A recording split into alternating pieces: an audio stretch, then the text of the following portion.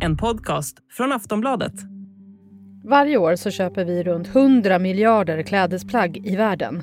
Men när vi har tröttnat på kläderna så dumpar vi dem.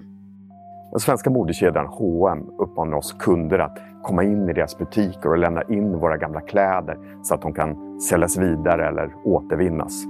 Vi har nu köpt 10 H&M-plagg från second hand-butiker här i Stockholm och utrustat dem med airtags så vi ska kunna spåra var de befinner sig i realtid. Och vi kommer nu lämna in de här kläderna i H&M's butiker för att se var de egentligen tar vägen.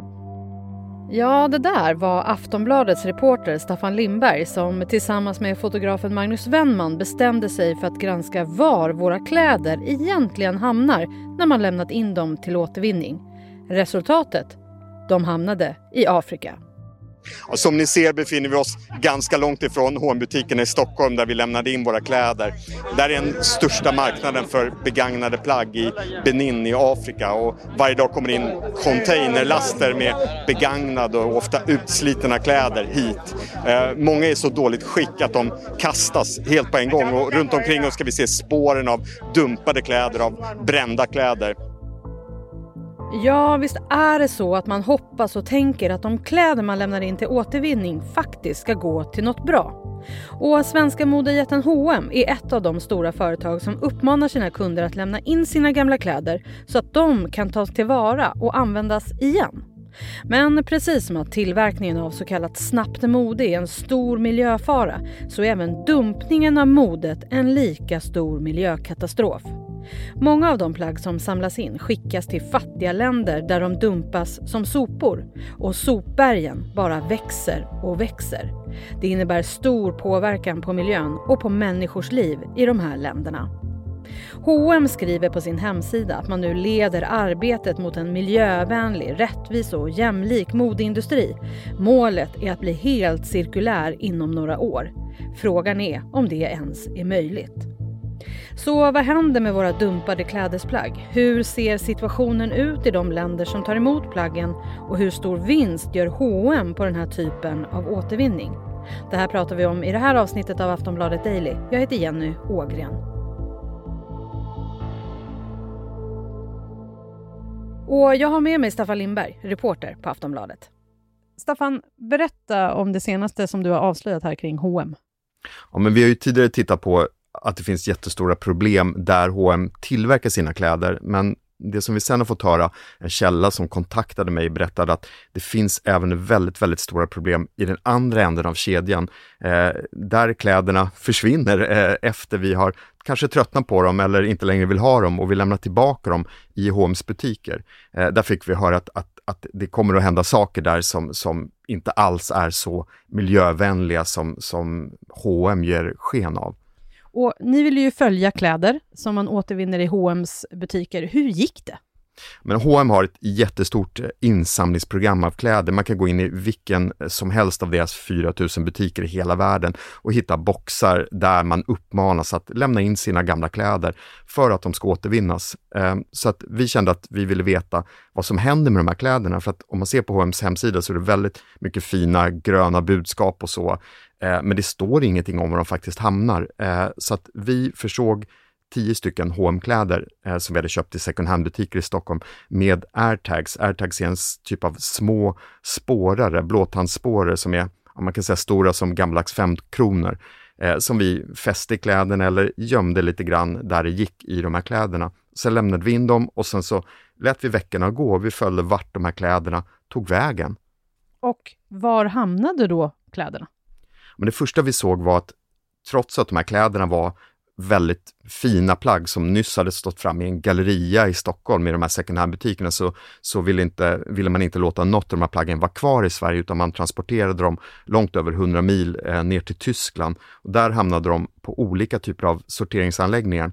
Om man kollar på H&M's hemsida så säger man att plaggen ska hamna hos någonting som heter iCollect som är ett ganska känt hållbarhetsinitiativ i branschen för just att återvinna kläder. Men det vi kunde se var att det var inte alls där plaggen hamnade utan på 3 kommersiella företag som samlar in kläder och som sen packar in dem i stora balar och säljer dem vidare. Och vad tar de sen vägen då? Ja, men vi har suttit och följt de här dag för dag egentligen och kunnat se vart de tar vägen och några hamnar på långa landsvägsfärder bort mot Östeuropa. Ett par av plaggen som var fina och liksom nästan i nyskick har malts ner till fibrer. Vilket också går emot vad H&M säger, för H&M säger att de kläder som kan återbrukas ska återbrukas. Och sen har vi också sett att 3 av de här 10 plaggen har hamnat i länder i tredje världen och det är länder med stora problem med textilavfall, med kläddumpning. Ett hamnade i Benin, ett hamnade i Indien, ett hamnade i Sydafrika. Men då kom de ändå fram, de här kläderna, någonstans. Men sen vet jag att du och fotograf Magnus Wennman, ni åkte till Ghana. Det stämmer. Vi åkte till Ghana och Ghana är ett land som har pekats ut som, kan man säga, en sorts ground zero för hela det här problemet med textilavfall. Det är där våra kläder på något sätt dumpas i enorm skala. Det finns en siffra på att Ghana tar emot ungefär 15 miljoner plagg från väst i världen, mest från Europa, varje vecka. Det strömmar in enorma mängder. Om man ser till hur många människor som bor i Ghana blir det här ungefär 25 plagg per person och år. Så det är liksom enorma mängder använt snabbmode, kan man säga, som strömmar in. Och det här har skapat en total miljökatastrof. Det finns inga möjligheter att ta hand om den här enorma inströmningen av kläder som kommer, utan kläder är precis överallt. Vi ska snart prata mer med Staffan om vad som händer med plaggen. Vi är snart tillbaka. 15 miljoner plagg per vecka. Det är ju en helt orimlig siffra. Vad händer då? Vad är tanken att ska hända med de här plaggen när de kommer till Ghana? Det som händer är att de kommer till en enorm, ofantlig marknad som finns mitt i huvudstaden Accra. Och där säljs de till olika försäljare som köper de här i balar, tätt sammanpressade balar. Problemet är att de här säljarna inte får välja vad de köper, utan de får de här balarna. Det är som ett sorts lotteri. Har man tur så hittar man det som människor i Afrika efterfrågar. Kanske kvinnor vill ha fina klänningar, kanske man vill ha några snygga kläder att sätta på barnen när man ska i kyrkan på söndag. Det finns saker man efterfrågar, men väldigt mycket av de här balarna går inte att sälja. Det kan vara för dåligt skick, det kan vara trasigt, smutsigt. Det kan också bara vara helt fel storlekar, fel material, alldeles för tjocka kläder som inte passar i ett varmt klimat. Så att det man berättar för oss är att ungefär hälften av det som kommer in till marknaden kastas direkt. Och där kunde vi följa de här kläderna och de dumpas precis överallt. Det finns inga fungerande soptippar, de dumpas i kanaler, de dumpas i det som tidigare var en sjö, det växer stora berg av verkligen kläder mitt inne i den här staden Accra. Och vad gör det med befolkningen? Så det här påverkar ju befolkningen jättemycket. Där påverkar hela deras levnadsmiljö. Det fattar ju eld ofta, de här soporna. Ibland bränner man, ibland självantänder. Det gör otroligt giftiga gaser som gör att den här platsen är enormt förorenad. Det är också så att när de stora regnen kommer, då sköljs allt det här ner, det sköljs ut i havet. Plaggen sjunker till botten, men sen så pressas de in av vågorna, så att man kan säga att de här stränderna mitt inne i Accra, som fram till för inte så många år sedan var vackra stränder där människor har fiskat i århundraden, är totalt täckt av kläder. Det är kläder överallt. Så att där påverkar hela det marina ekosystemet. Man säger att sköldpaddorna som brukade komma där, de har helt försvunnit. Och fiskarna berättar för oss att det är mycket, mycket svårare att fiska nu. Svårt därför att fisken försvinner, svårt därför att de här textilierna, kläderna hela tiden fastnar i näten, fastnar i propeller och liknande. Jag vet också att ni pratade med flera som faktiskt då köper de här balarna för att liksom överleva. Vad berättade de för er? Ja, men de är väldigt upprörda därför att de säger att de här balarna, när de kommer, det är alldeles för mycket skräp, det är alldeles för mycket dåliga kläder, det är helt fel kläder som kommer. Vi har ju gått runt där och hittat, det finns liksom, man kan se hur man har kastat handskar, vantar, det kommer stora liksom vinterkängor och sånt som är liksom helt fel. Men det är också så att ibland är det bara för dåligt, och ibland kan det vara saker som kanske inte är direkt trasiga, men det är för dålig kvalitet på de här plaggen. Det man egentligen är jätteduktig på i grund och botten i Afrika är ju att ta hand om saker. Man är jätteduktig på att liksom använda bitar av tyg och sy något nytt och sånt. Det här finns en tradition som finns kvar, men ofta är kvaliteten på det här snabbmodet som vi köper och sen dumpar och lämnar in är alldeles för dåligt. Så att det går inte att återanvända. Men det är inte bara H&M som dumpar sina kläder här? Det är absolut inte bara H&M utan det är hela västvärlden och liksom det snabbmode vi använder som hamnar här. Absolut, men H&M är ett av de vanligaste plaggen. H&M har ju någon form av hållbarhetslöften ändå, eller hur? Vad innebär de? Ja, men det innebär att man på ganska kort tid ska ställa om, man ska bli helt cirkulär, säger man. Och en kärna i det här, det är ju att kläderna vi använder återanvänds på något sätt. Återbrukas så att en person kan fortsätta att bära dem. Det är det bästa för miljön och om inte det är möjligt, åtminstone bryts ner så att fibrerna kan tillvaratas och bli till nya kläder. Det här är helt centralt, både i det H&M berättar på sin hemsida och vad folk som följer den här branschen menar är helt nödvändigt om vi ska konsumera kläder i framtiden. Det måste bli cirkulära system, men det som är på något sätt det allvarliga i det här, det är att det man berättar för kunderna, ja, men det är att vi är på väg att ställa om du bara gör ditt, om du bara kommer in med de här plaggen så ordnar vi resten, då kan du, där är budskapet som jag tolkar, då kan du fortsätta med gott samvete och shoppa och köpa de här kläderna. Men utan att berätta vad som verkligen händer. H&M samarbetar också med olika företag som importerar då kläder till exempel Ghana. Enligt uppgifter så har då miljontals klädesplagg skickats hit bara nu i år. Vad tjänar H&M på det här? Jag skulle säga att det är ganska lite pengar att tjäna. H&M säljer plaggen som man samlar in till de här sorteringsföretagen, men det är ganska lite pengar inblandade och man har ju också kostnader att det är väldigt långa transporter till exempel. Så att man tjänar inte några stora pengar att tala om när det gäller kronor.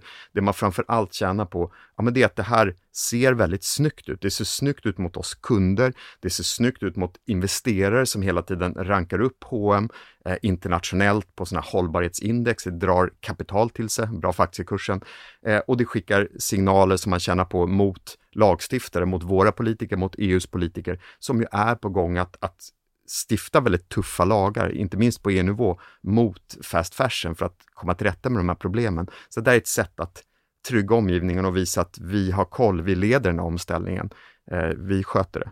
Och är det här också ett sätt då för klädföretagen att slippa ta hand om alla klädesplagg på hemmaplan, alltså så att vi inte har stora soptippar här i Sverige? Absolut, så kan det vara.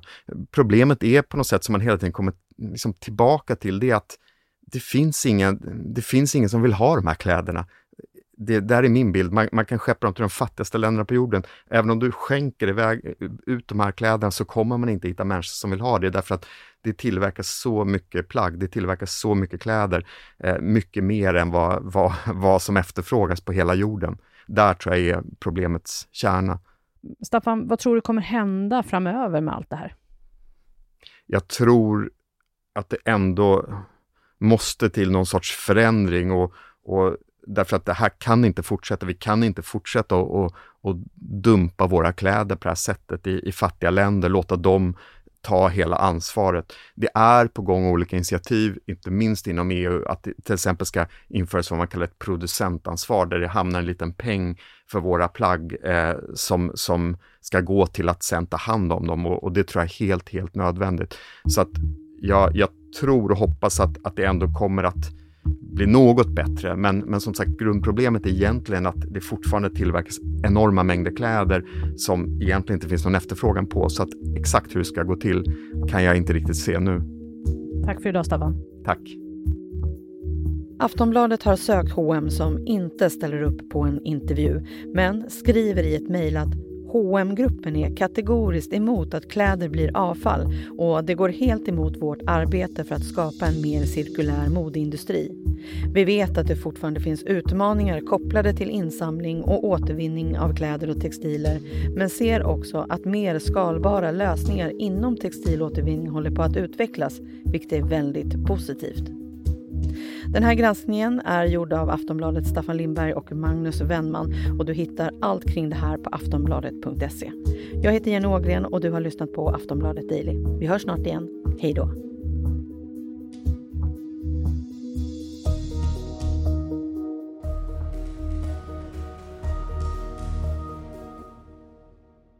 Du har lyssnat på en podcast från Aftonbladet. Ansvarig utgivare är Lena K. Samuelsson.